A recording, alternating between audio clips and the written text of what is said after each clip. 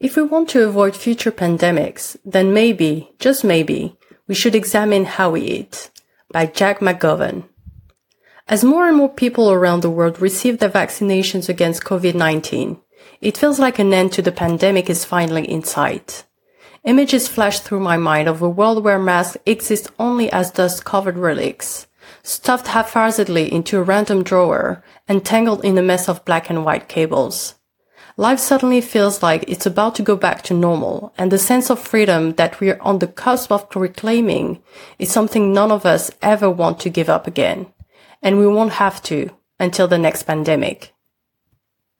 Last year, the Intergovernmental Platform on Biodiversity and Ecosystem Services released a special report claiming that pandemics will emerge more often, spread more rapidly, and kill more people if measures are not taken to prevent them. Already in February this year, a mutant strain of bird flu was found to have infected poultry workers in Russia. This was the first time the strain had been transmitted to a human. Though there was no evidence of human-to-human transmission, Dr. Anna Popova told The Guardian that only time would tell how soon future mutations will allow it to overcome this barrier. Despite the relatively happy ending, there were no fatalities, extra pandemics, or zombies. This story highlights how our relationship with animals is a major factor in the spread of new diseases. Like COVID-19, the bird flu mutation is a zoonosis, meaning it originated in an animal and later jumped species.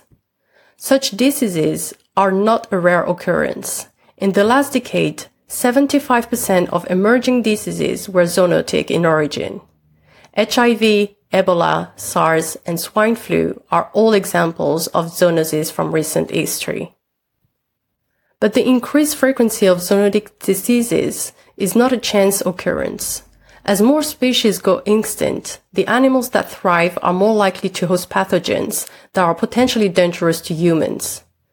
Somewhat ironically, the leading cause of biodiversity loss is the continued breeding of livestock into existence.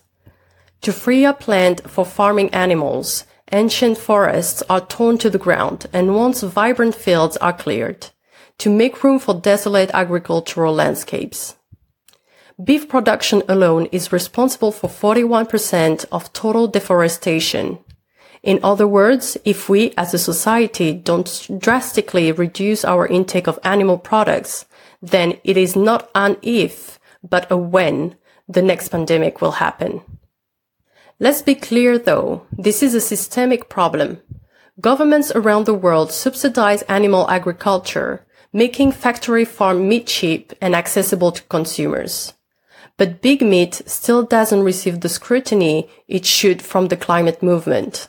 New research by New York University found, for example, that the industry spent $750 million on political candidates in the US between 2000 and 2020. In comparison to the energy sector's $1 billion.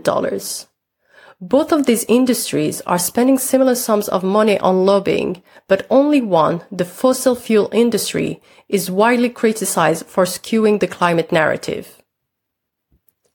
This ultimately gives big meat power. After the BBC's children's program Blue Peter encouraged viewers to go meat-free as a way of reducing their environmental impact, backlash from the meat industry pressured them into changing the messaging.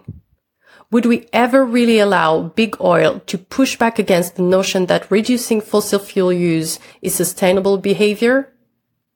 To lessen the risk of future pandemics and a climate catastrophe, we must come to terms with and accept that big meat is akin to big oil.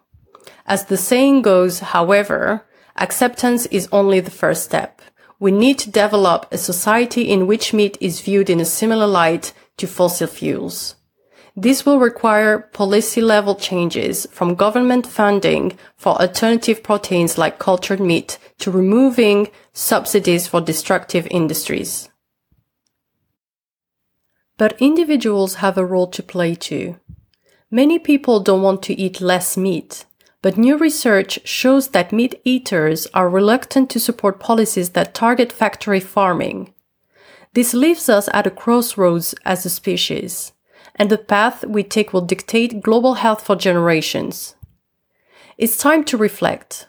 Are hamburgers really worth the loss of life and freedom that a pandemic brings? One way or another, we will find out the answer to that question, sooner rather than later.